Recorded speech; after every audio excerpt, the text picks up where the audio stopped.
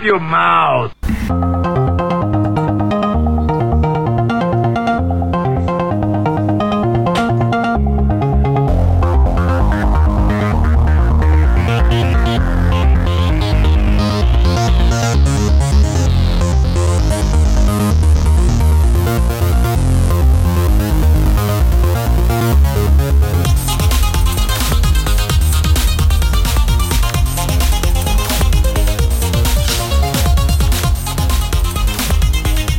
This is probably Professor Feather.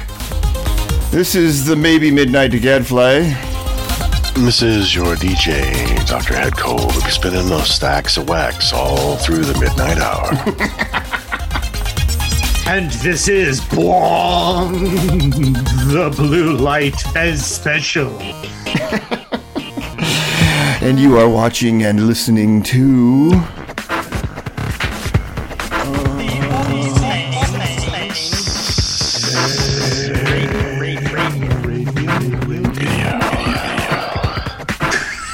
Thing. Hey, the Unsane radio thing. Fellow travelers, we have a movie for you today that we're going to talk about. A subject matter that is near and dear to my heart, as everybody knows, which is time travel. Yeah, I couldn't figure that out. I'm like, what? You picked a time travel movie? Yes, well... WTF! Yes. It's called Prisoner X, made in 2016. We get it. You want to prove to us that you're special. And it stands to reason that you did not come alone. That others made the journey with you. And who knows what other miracle skills you have at your disposal. Tools and weapons that we can't even begin to imagine.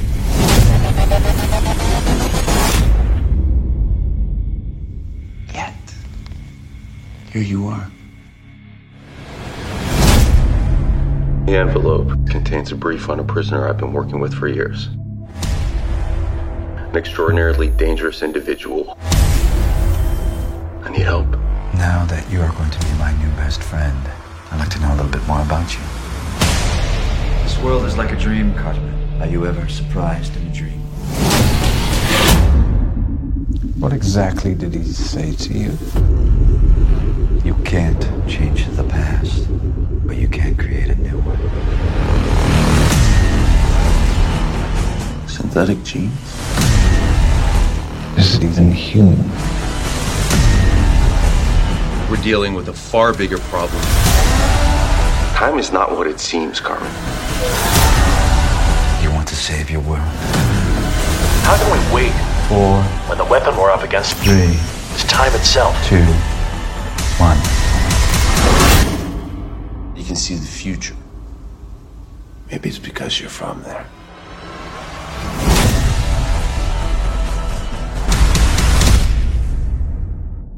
It was a Canadian independent film, directed and co-written by a Russian guys. His last name's Seth. I can't remember his first name. Goroth Seth, I think, something like that. He's done a couple of movies and got accolades, you know. But anyway, this is a movie about a time traveling terrorist who gets captured in kind of the present day. In the present day. This movie was made in 2016, and it could have been made yesterday, with the subject matter, you know. But anyway, this time traveler is captured and put into a facility, which becomes one of the characters in the movie. This facility is pretty awesome. What I would like to say about the movie, just in overall, I think it's a really taut and fairly nerve-wracking movie, and sparse in a lot of ways.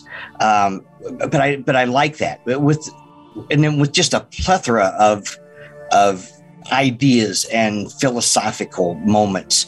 I think the cinematography is great.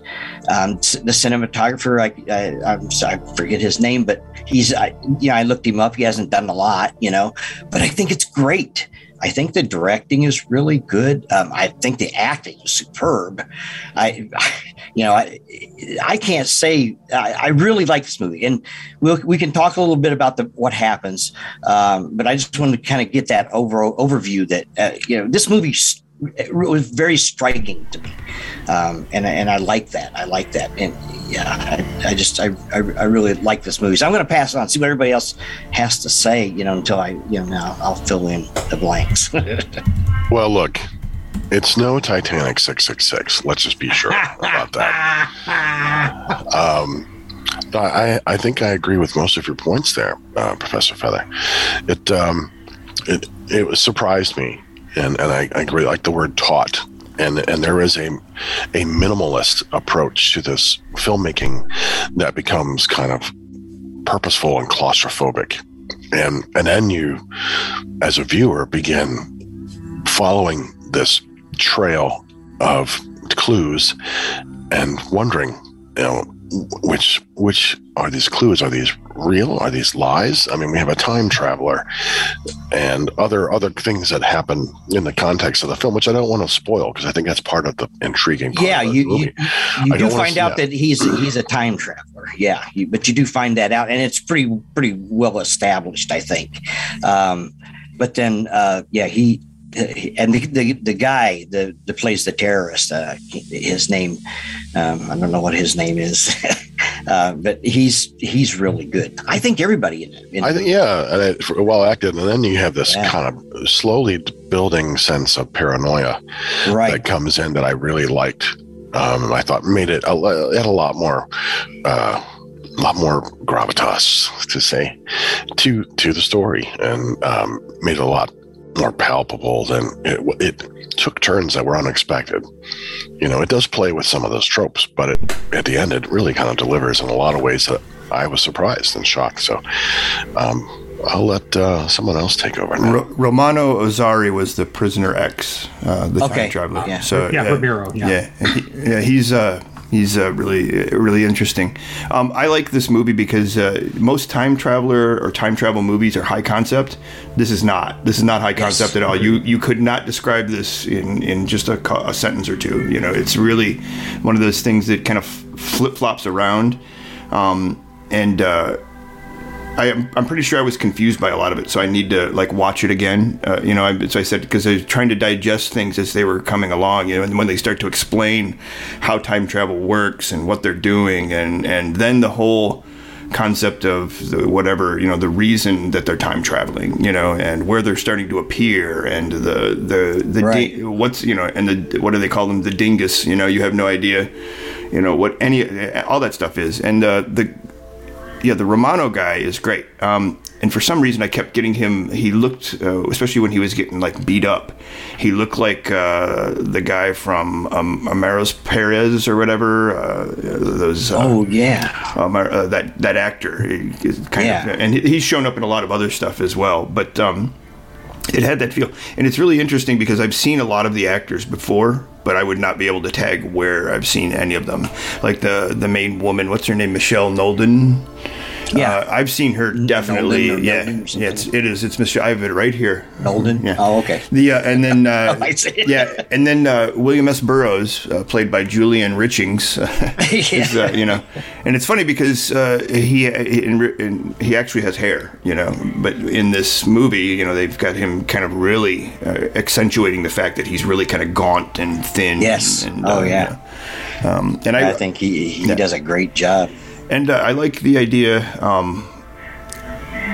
that this is like a bomb shelter that they're in. You know what I mean? So even when they walk out of it, you're like, okay, this is like a fortified place that whatever goes on in that world outside, And I think the other thing that really struck me was the interpersonal things between the characters did not go in cliche ways at all.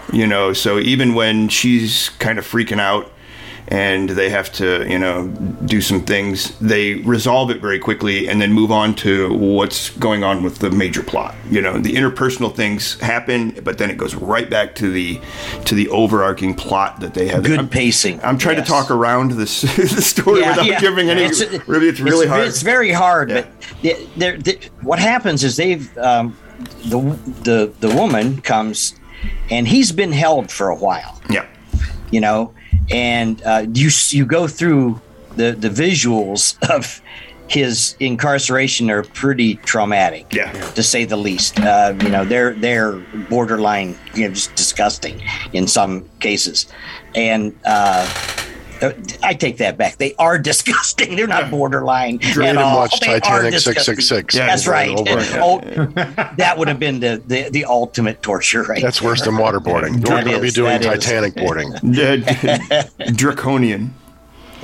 But yeah, trying to kind of skirt around what happens. But it all revolves. The other thing that the director does is there's all the interspersion of actual footage of things that are going on in the world at the time, you know, and how that all connects. And that's all language, you know, that's all semiotics, the way that the director has hooked that all together beautifully, you know. When it takes place in 2002 is when this all takes place. So. Right. Well, no, actually, I think it takes place in 2017 because Ramiro gets captured in 2002 and he's held for 15 years. Right. Okay. So I gotta watch it again. Yeah. Yeah, you're right. You're right. Time travel. And well, we're all time travelers. So. But yeah, and it's just an interesting premise. He makes a statement at one point, which kind of sums up the whole dichotomy of time travel. He says, "Oh, you can't change the past, but you can create a new one." Yeah. Right. And I thought that's, you know, and when you, and when you get to the end of this movie, that line, that phrase, those two lines together makes a lot of sense. You know, I just think it's a wonderful movie, and I'm sorry that we can't really talk. I mean, we could probably get in, like I said, you know, talking about the cinematography. It's just the bleakness, the get into the technical difficulties or technical aspects. You know, the color of it is beautiful. They just got that stark look. That there again, that adds to that whole starkness of the situation, you know, that they're in. And I just think that's great. I really like the cinematography, and I like the directing. He made another one like something. He came from Russia and came to Canada, and then he's in some Canadian, you know, society or something. But the school that he went to was the oldest film school in the world, starting by Eisenstein. Yeah. Anyway, I thought that was kind of weird, and he came over and did this one's called something about coming to Ottawa was his first movie or something like that, and then he didn't make any for a while, and then made this one. So yeah, I think he just there's one on one of the channels called Multiverse that he did, and that's playing now. I think that's playing on like Amazon or HBO. I don't know. So it's out there, you know, in the streaming world. That's called Multiverse. Yeah, well, I think that's one of the things that this was made in 2016. It means it was probably conceived, you know, in a couple of years before that. So they're really on the forefront of what the zeitgeist of time travel is right now in all the movies that you see. Like even with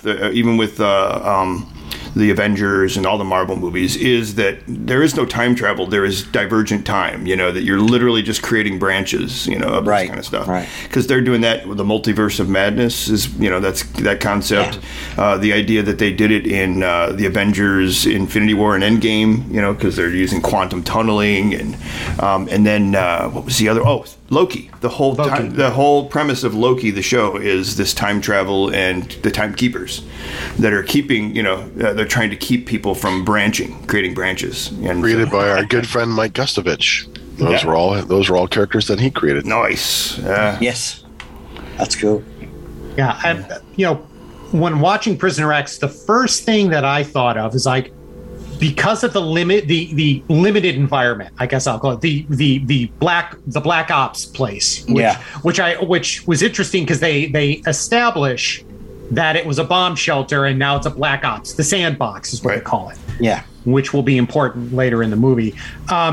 And the CIA, it's a whole CIA. Right. Yep. Yeah, that's kind of not key, but just interesting. Yeah. And so you've got this limited environment. And the first thing that I thought of when watching this is it felt like an episode of The Twilight Zone. This is something we would have seen maybe on The Twilight Zone, where we've got this small cast of characters in a very small environment, and how they're interacting, and then how this thing slowly unrolls itself in ways that you didn't exactly expect.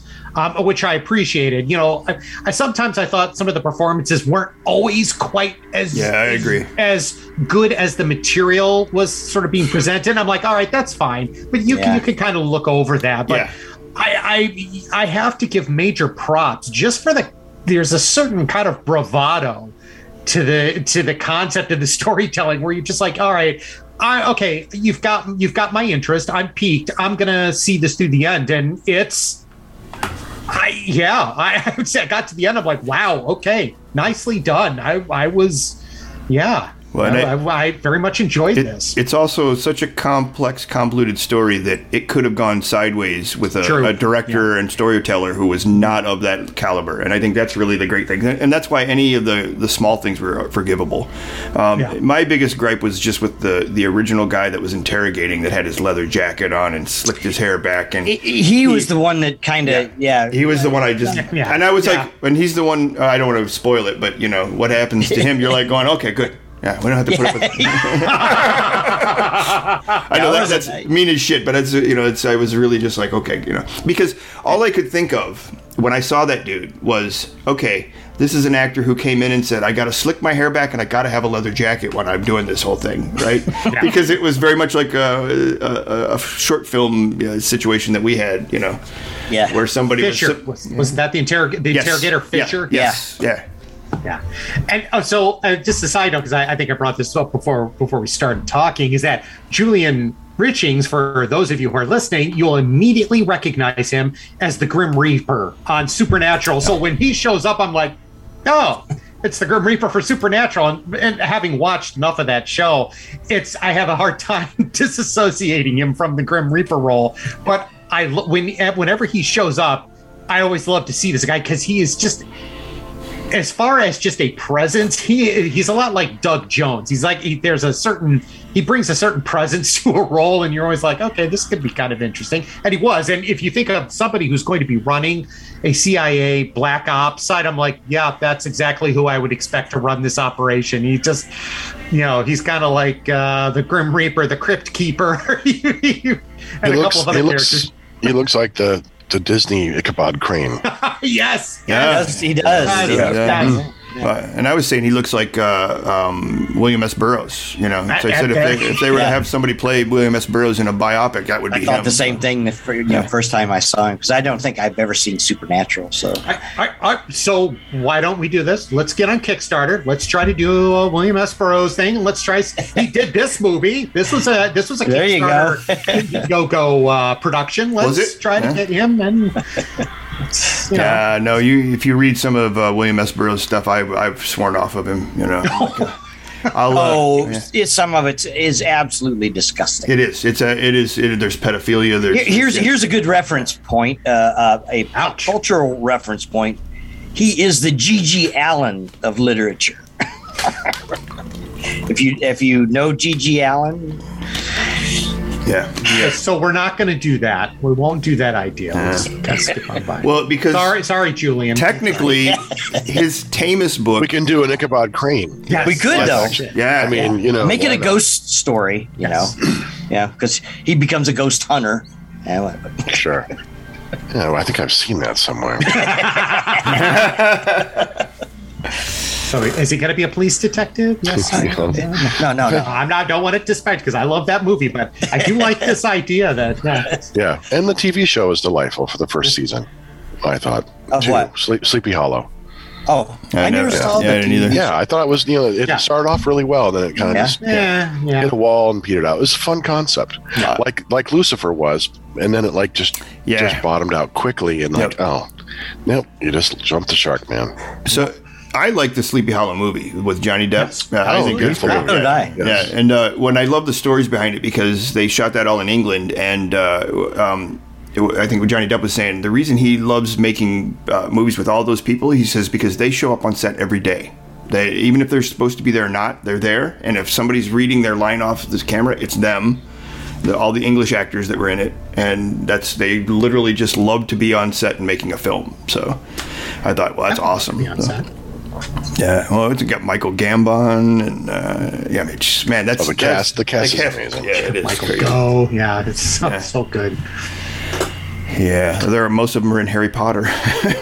Yes. Yeah. Yeah, no, it's a good. I really was surprised that you chose a time travel movie because you are notorious for hating time travel with a passion. But this is time travel that, there are people that deal with it, and I think they deal with it intelligently. This is an intelligent dealing with it. Yeah. The other guy that does is that I like is Neil Stephenson. I like his recent stuff, his time travel stuff, the dodo work and stuff. But yeah, and there again, this movie comes down to it's just written very well too. It's based on a novella, and then Seth took the novella and did the screen. He wrote the screen production, and I think it's I think it's a brilliant concept, and okay, not brilliant. It's not a brilliant concept. It's a really cool and clever and thought-provoking concept. It's effectively done. It's effectively, very effectively done. Yeah, it is. It's atmospheric and it pulls you in emotionally. It pulls you. I mean, you have to pay attention to this movie because it can go in so many directions, back and forth, and that's what it does well. I mean, if there are red herrings in this film, I'm not going to say that there are or not.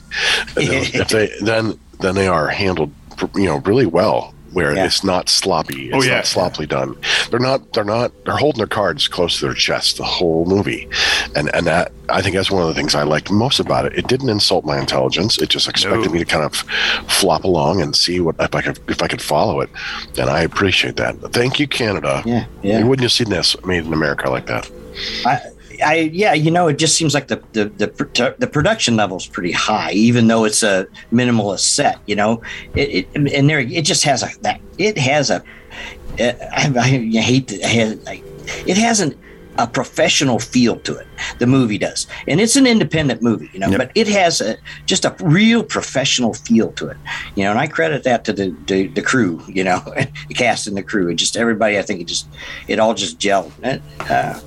So, after I'd watched it, I thought, man, maybe this would be a good movie for us to talk about. And anybody out there listening or seeing this or whatever, check it out. It's around. You can find it. And even if you have to rent it, I'm telling you, it's worth it. It's worth it because it's a very cool movie. And what we should do in the future is when we know something like this is coming out, if we're doing an episode of this, we'll announce it ahead of time and say, in 2 weeks, we're going to have an episode for Prisoner X, and you should watch it ahead of time because we're going to spoil it, or don't listen to it until you watch it, that kind of stuff. Yeah, we can do that. Just because this is painful not being able to talk about some of the cool shit that's in it. It really is. And I'm like sitting here thinking, there's like at least half a dozen times where I went, what? Oh, what? Oh, you're like, and then they throw something in there that didn't even need to be in there, but then when it is, that whole device that shows up, you're like going, well, that's fucking brilliant. That's, because the lady actually goes, well, here's a plot hole in your whole idea. And he goes, nope. Yeah. And she has a line too that talking to the ghoul guy, when she said they're looking at the analysis. I mean, he's got 329 nano devices in his body. Yeah. She said there are 329 nano devices in this guy. Is what she says. Yep. I thought that's I just throwaway stuff like that. Yep. I mean, it's not really throwaway. It's what it's not. A lot of people would consider throwaway, and that's just beautiful writing, I think. Yeah, it's serious and serious expository without without being hitting you over the fucking head. Right. It's serious science fiction, which is really good. And again, I think they were right. They were right just before that whole zeitgeist of the multiverses and all that kind of stuff. Which again, you're like that's impressive. So cool. Of course, we go way back to the multiverses with the Cynosure. Yeah, what's his name? Grimjack. Yeah, Grimjack. Grimjack. Yeah, Grimjack was awesome. But Truman was the... Timothy Truman, and Olander, wasn't he the writer? Yeah, wasn't he the writer? I think he was the writer for it. Yeah. Those are really good too. Cool. Anything else? They had that city that was the nexus for all of the dimensions, kind of. Cynosure. Where they would all. It was called Cynosure, where all the dimensions would gather. So if you go into one area, magic worked. If you want, you could go like a block over and try to cast a spell, and it wouldn't work. Guns wouldn't work in the where the magic guns wouldn't work in the one, but yeah, pretty interesting concept for a city. And he was the owner of Munden's Bar, which housed a drunken lizard or something like that. Yeah, those are really good comics. But anyway, multiverse has been around for a long time. Yeah, it's not a new concept, but it's just one that it's really kind of taken off where people become popular. It's where they just say there's whatever is possible exists somewhere. Exactly. Yeah. Which is, as much as I enjoyed the Crisis on Infinite Earths when DC put that out in the 80s, I never quite understood why they wanted to get rid of that. I always thought having the multiverse around opened the amount of stories that you could tell. It's like, oh, you want to tell a story about Superman, Batman, still like in the 1950s or whatever. Yeah, it's Earth 2 or whatever, or Earth 3 with the crime syndicate. I think they wanted to be Marvel. They wanted to clean up and have a linear timeline, although Marvel's guilty of restarting, regurgitating. I know that was the concept, that was the idea, but then the business necessity comes in. Like, look, we can't not use these characters because then the copyright will, we have to bring them back, which then starts the whole can of worms over and over again, and then just kind of gets fucked up over and over again. So I agree with you, Fez. I think just let it all out. Yeah. And I think it's what they're trying to do now. They're just saying, "Oh, look, man, Infinite Frontier, fuck, it's all wide open." Yeah. Well, yeah, and Marvel had, and this is kind of tied into this, and could it really have been tied into it even bigger? Is their What If series, and then because that's what it is. It's all alternate realities. Same thing with DC's Elseworlds. And DC's Elseworlds did it fabulously. I love DC's Elseworlds. Oh yeah. Absolutely. And I like the what ifs too, though. Those I thought one and dones. Those one and dones, but they also, they just have give you the ability to use any character that you want to use in any situation you want to use them in, and go with it. I think I thought that was pretty good. Yeah, and especially like when you talk about the what ifs, it's like, oh, let's explore a storyline where the Fantastic Four screw up. They didn't stop Annihilus. What happened? And then because if you're reading these things, you're like, oh, well, they succeeded. God, I wonder what would happen if they hadn't done this. What would Marvel would do it? Yeah, they'll do it, and I appreciate that. There's stuff like that. I love reading about that, and so I never understood that whole. Let's get away from it. Yeah, because I'll say as a kid, I loved the multiverse stories. I loved the what ifs. I loved reading these like you said, these what if tales that kind of go outside the norm and give us a little bit of a different viewpoint. So to even bring it back further and more simplistically, Mr. Mixelplick, that's a whole nother, think about that. That's a whole nother dimensional, right? That interdimensional being shows that there is a multiverse out there, even in the Superman world. Yeah, but wreak havoc everywhere. Bizarro, right? Bizarro's another one too. Bizarro, exactly. Yeah, Bizarro. When I was a kid, I loved Bizarro. Yeah, my favorite character. Yeah, how could you? You can have so much fun with those stories. Those are great stories. And we also loved to pick them apart because we'd say, "Oh, he would say it this way one time, and then next time he'd say it. Oh no! Oh, wait a minute! He wouldn't have said it that way. He would because he said it that way this way. Because everything's supposed to be reverse. Which is essentially impossible. So. I loved them though; they were great. Yeah. Bizarro. But I like the Mr. Mixelplick episodes. I like them too. I wasn't so fond in Batman when the Batmite came. Mixelplick is Puck. Mixelplick is Puck. Yeah, is Puck. Yes. Yeah, exactly. Right, exactly. Absolutely. Transcending worlds, just having fun and wreaking havoc everywhere. Same thing with Loki. Those kinds of mischievous characters. Yeah, and done really well in Superman the Animated Series. And of course, because we got who doing the voice? Gilbert Gottfried, which is like from this.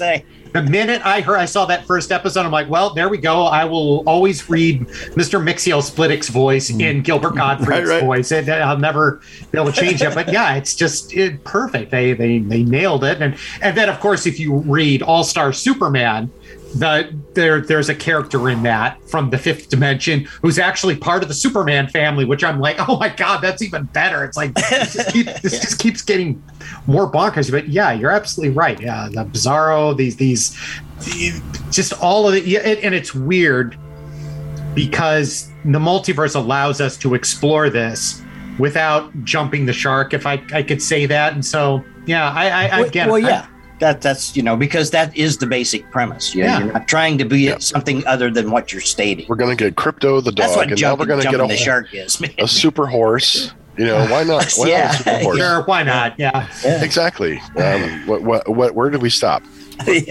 I'll say this: All-Star Superman is one of the greatest comic series, hands down. It literally is top to bottom perfect. There's nothing I would change about any of it, and it is tour de force, and it is what convinced me that Grant Morrison is a fucking legend, when it comes to understanding the mythos and really tapping in and then writing really interesting stories, Yeah, and not... It took the Silver Age, which I think a lot of people will look at and go, this is kind of super stupid, silly Superman shit. Oh. No, it looked at it, and then he wrote it in a way that was respectful, but also wasn't, I don't want to necessarily use camp in a derogatory way, because I think a lot of people just immediately throw that around as a bad term, and camp can sometimes be good. That's fine. Right. Yeah, but it was very respectful, and I read that series, and I literally, I'm like, oh my God, we're talking about the dinosaur people, and we've got Samson and Ulysses popping up here, and I love this concept of, what was it, Quintum. Who was the guy, like the Willy Wonka guy that lived on the moon? I'm God, this is brilliant. Everything about this was just genius. And it's one of the reasons why I have the originals. I have the digital editions. I have them in trade paperbacks. Mm-hmm. I have like 4 copies of this because I don't want to ever lose this series because it was so beautifully done. And if Warner Brothers and DC had any sense in their heads, you would do an HBO Max series with Brandon Routh, with that Superman, let him go through that series and redeem his arc as Superman. Because if they stuck to something like that, I think that could, even if it was done respectfully and done well, that would just be absolutely brilliant. Because it was just, you're right, it is. I consider Planetary and All-Star Supermans are like way at the top in my like comic sort of story list. I mean, Planetary is exceptional. I'm still waiting for that. I'm still waiting for somebody to go, let's do a series, because oh my God, that would be the best series ever. No, Warren Ellis has been canceled. There ain't shit going on. I know. They did do an animated version of All-Star Superman, which was okay. Yeah, it was a bit tepid. Yeah, but I think with those 2 series that you mentioned, we have All-Star Superman and we also have Planetary, and it's tour de force, top of the game comic creators, artist, writer, all that kind of stuff. And there's a reverence that I think those 2 things have that is just it's like it washes over you, if you're into all that kind of stuff, and just trying to find all the little kinds of things. I think that's where Crisis on Infinite Earths failed. Is you have to be a fucking scholar to read and understand what's going on, where they're trying to consolidate all that stuff. And that being the case, there have been huge papers written about every single page of that comic and explaining what it's trying to do to clean up the whole mess that is. I always was confused by all the different Earths, like what happened on what Earth, what happened on because when I was young reading those books, I wasn't aware of like Golden, Silver Age, Bronze Age, and then you have Earth S with all like the Marvel, Captain Marvel, yes, kind of world, and then then there was like so many Earths, so it was always confusing to me as a kid, and I know they've been desperate to try to figure it out. But I totally get that. Have you? So you were in pop culture, weren't you? Yes. Yes. Okay. So I don't even know. This may have been after you, but there is a guy that's on Comic Geek Speak. I think his name's Adam Murdo. They call him Murd. He went to Bowling Green and got his PhD in that, and his PhD paper was writing about Crisis in Infinite Earth. Oh, they have a PhD in that program now? I believe so. Yeah, maybe it was only a master's. Okay. I don't know. Maybe master's was the terminal degree. No. They do have a PhD because I actually got into the program. I was going to go and get my PhD while I was teaching because it would have been free. Oh, nice. Yeah, but I looked at the workload and I'm like, there's no fucking way. That's cool. I know I know Ohio put the kibosh on for about a decade, adding any new kind of PhD programs, and then for the longest time, like when I got my master's there, that master's was the terminal. Yep. So, but I'm glad there's a PhD program in it. Yeah, well, if you have a master's, it's not considered terminal in any university. No, at the time it was. Yeah. 30 years ago. That's when it was. MFA. Yeah. And that's my favorite term, though. They're like, with your lack of a terminal degree, I've had that from schools before. Sure. And I'm like, well, that sounds ominous. So, yeah. We're proud to say you are terminal. Yeah. But, yeah, I think, just to go back to Planetary and mention that it's, Warren Ellis, it's Laura Martin on colors, and who's the artist? Oh, shit. John Cassidy. John Cassidy on art, which is just awesome. And then you go to All-Star Superman, which is Jamie Grant on colors. It's Frank Quitely. Yeah. And it's a beautiful looking comic book. Yes. I mean, the colors are gorgeous. Grant it's a beautiful looking book. Yeah. Superman is a literal slab. I mean, he's just Quitely. I think Quitely can be kind of divisive as far as you either love him or you hate him. Yes. There is something. He draws these characters a certain way, but his line work sometimes reminds me of like Moebius or Manera, and there's this emotion to the line work and the way that he does faces and expressions and poses. It's just I mean, I've loved his stuff since the Flex Mentallo days. Yep. But Flex Mentallo. Right? Yeah, remember that? Have you seen the remastered version of that? It's awesome. It is so. No, I haven't. I'll have to check that out. Yeah, I have a hardcover of it. They recolored and did everything, and it's great. I first saw him in Stormwatch, I think it was, or what was the one that came out of that? Out of Stormwatch, and then because it was Warren Ellis that's how they hooked up originally. What was that called? There was Stormwatch, and then there was I don't know. I'm losing it, but anyhow, his stuff is super good. But he's a fashion artist as well, so like he does a lot of fashion design and stuff. So that's how his training comes up, and then he also does a lot of graphic design. So there's a lot of album covers and all that. That makes sense. He does, and then every once in a while he'll do comic books. I don't think he does a lot of comic books anymore because he has serious back problems. So he literally can't. Quietly? Yeah, can't sit there for very long and draw. That sucks because he is. Yeah, that would explain why he just kind of, you'll see him and then he goes away. Yep. And then he comes back up and then he goes away. Yeah, because I think before All-Star Superman, he was doing his run on X-Men, I believe. With Grant Morrison? Yeah. That Grant Morrison X-Men, some of the best X-Men ever. I know, but that's also a very divisive title with X-Men fans. I personally thought it was cool, but it's awesome.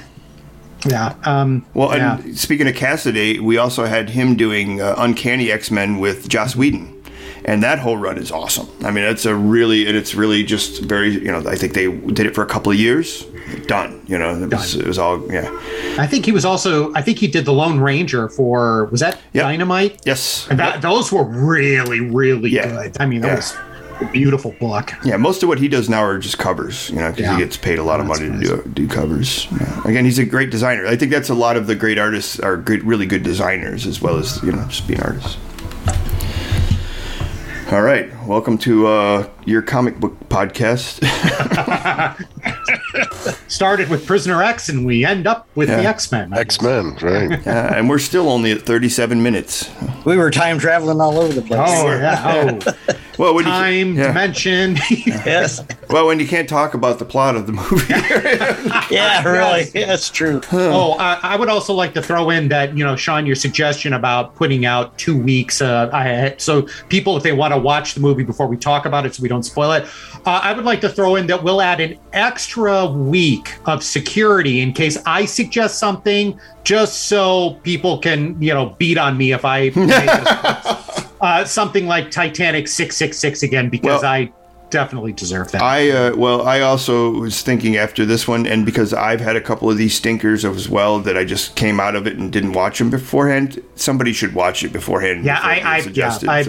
Just know that in the Sanctum Cinematica, I never do that. The Blue I always Fez, watch the movie first. the Blue Fez will curate the films before they leave the Sanctum Cinematica.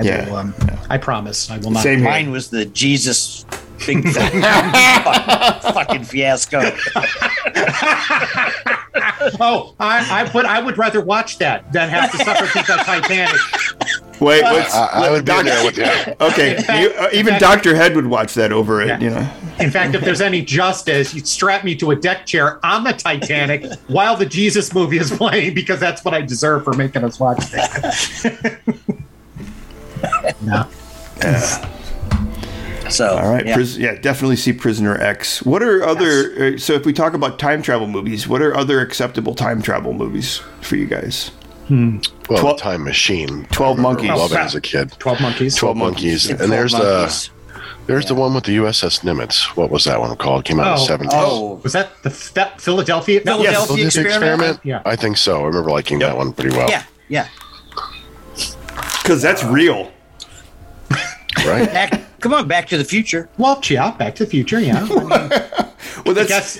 We could throw in Terminator in there as well. That's true. Terminator is a time travel. Yeah. Well, the Avengers Endgame, because they even make fun of Scott Lang because they're like, "Are you just using Back to the Future time rules?" He goes, "Yeah," and then they explain it. And he goes, "So Back to the Future was bullshit." Yeah, those are some good ones. There's another one that, I can't even think. Was it Time Traveler's Wife or whatever it is? Mm-hmm. Is that? Yeah, I think that's just came on HBO Max or something. Because I was looking, I watched the trailer. It looks pretty interesting. Yeah, it's an unusual. It's an unusual. Yeah, film. it's an unusual dealing with time travel. Yeah, so I'll probably give it a watch. Time Bandits. Time Bandits. Oh, yes. Mom, Dad, don't touch it. It's evil. What about Tenet? Did anybody here see that? Oh, yeah. I really like Tenet. Okay, I haven't watched yet, so you liked it? Yeah. Because I've heard it's kind of divisive, or people like, no, I really enjoyed it because, it's different. I mean, it's him. It's, what's the director? It's Christopher Nolan. Yeah, Christopher Nolan. Christopher Nolan's take on something. I'm always interested in watching whatever his take is on any of that kind of stuff. Yeah. And I think he created the ultimate time travel movie, and that was the one with Guy Pearce, where it was all backwards. So we were in the future and we went backwards into the past. Yeah.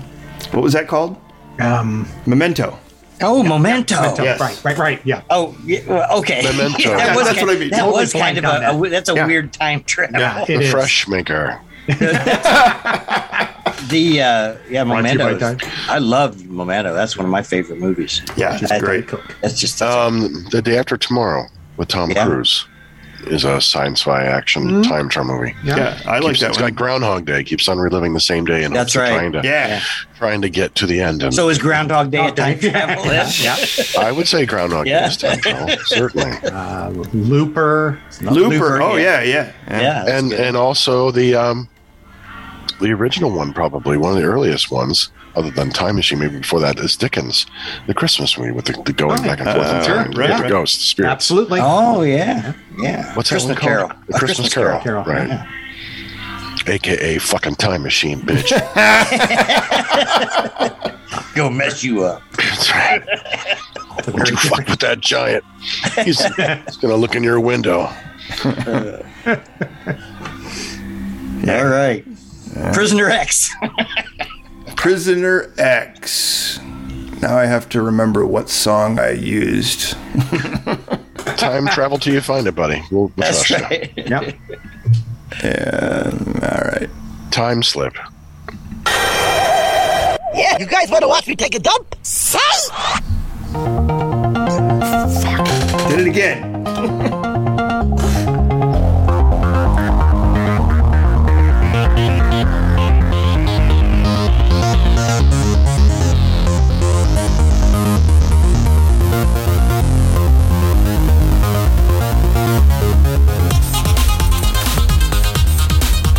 And you have been watching and listening to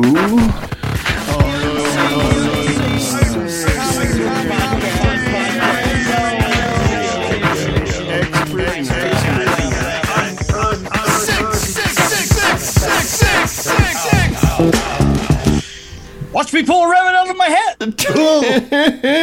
Titillation. Oh, shut up, your mouth! UnsaneRadio@gmail.com. UnsaneRadio.com. Unsane Radio on Facebook. Tar and Feather. Tar and Feather's Psycho Cinema on Facebook. You can see Tar and Feather episodes, select episodes, on Vimeo/Tar and Feather. Heavy metal horror on Unsane Radio on YouTube. And Roku, Hotel Metal Jam, Between the Lines on Unsane Radio and YouTube, and Hotel Talk on Roku. And I will say it's never sounded sexier, Dr. Ed. I know. You're welcome. And on Wednesdays, don't forget to check out We Freaks, a weekly webcomic on the Facebooks, WEEFREEKZ. This week, JoJo is in Mars. He's on Mars. How did he get to Mars? We're doing a little deep cut John Carter of Mars action on this one. So check it out and find out where it's going. Marsoom! Marsoom! Marzipan. Barsoom blend. Now that's a heavy dark roast coffee for him.